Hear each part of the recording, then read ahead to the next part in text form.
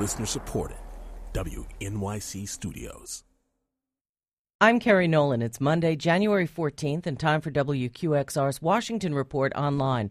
Joining us now, as he does every Monday, is David Sanger, Chief Washington Correspondent for the New York Times. Good morning, David. Morning, Kerry. David, some Republicans have expressed strong objections to putting former Senator Chuck Hagel in the top spot at the Defense Department, John Brennen at the CIA, and Jack Lew at Treasury. It seems like an unusually broad attack on a president's nominees.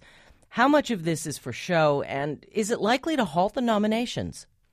You know, I suspect, Kerry, that at the end of the day, it won't halt the nominations, but I think that the Republicans are trying to use it to try to highlight a number of the policy differences, and in Mr. Hagel's case, some of the personal differences that really mark their objections to these candidates. Usually a president's given a fair bit of latitude, particularly after winning an election fairly decisively, as President Obama did here. In this case, it's really former Senator Hagel who has raised the ire of the Republicans, and I think that has less to do with his statements about Israel or Iran, which we've discussed before, than the fact that he really moved away from the party in 2003 and 2004 on the Iraq War. And I think that you're seeing one side of the Republican Party dominated by the neocons who had surrounded President Bush and who had pushed for the Iraq invasion, trying to relitigate the war to some degree. And my guess is that in the end they won't have enough votes to stop him.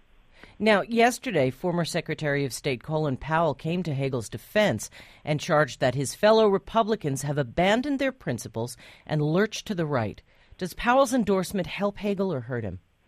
I don't think it helps him any. I mean, General Powell is of a wing of the Republican Party that these days has very little influence. He's from that moderate George H.W. Bush wing that includes Brent Scowcroft and many others. General Powell said publicly that he voted for President Obama in both the 2008 election and again last year. And so I think that the Republicans have pretty well disavowed him.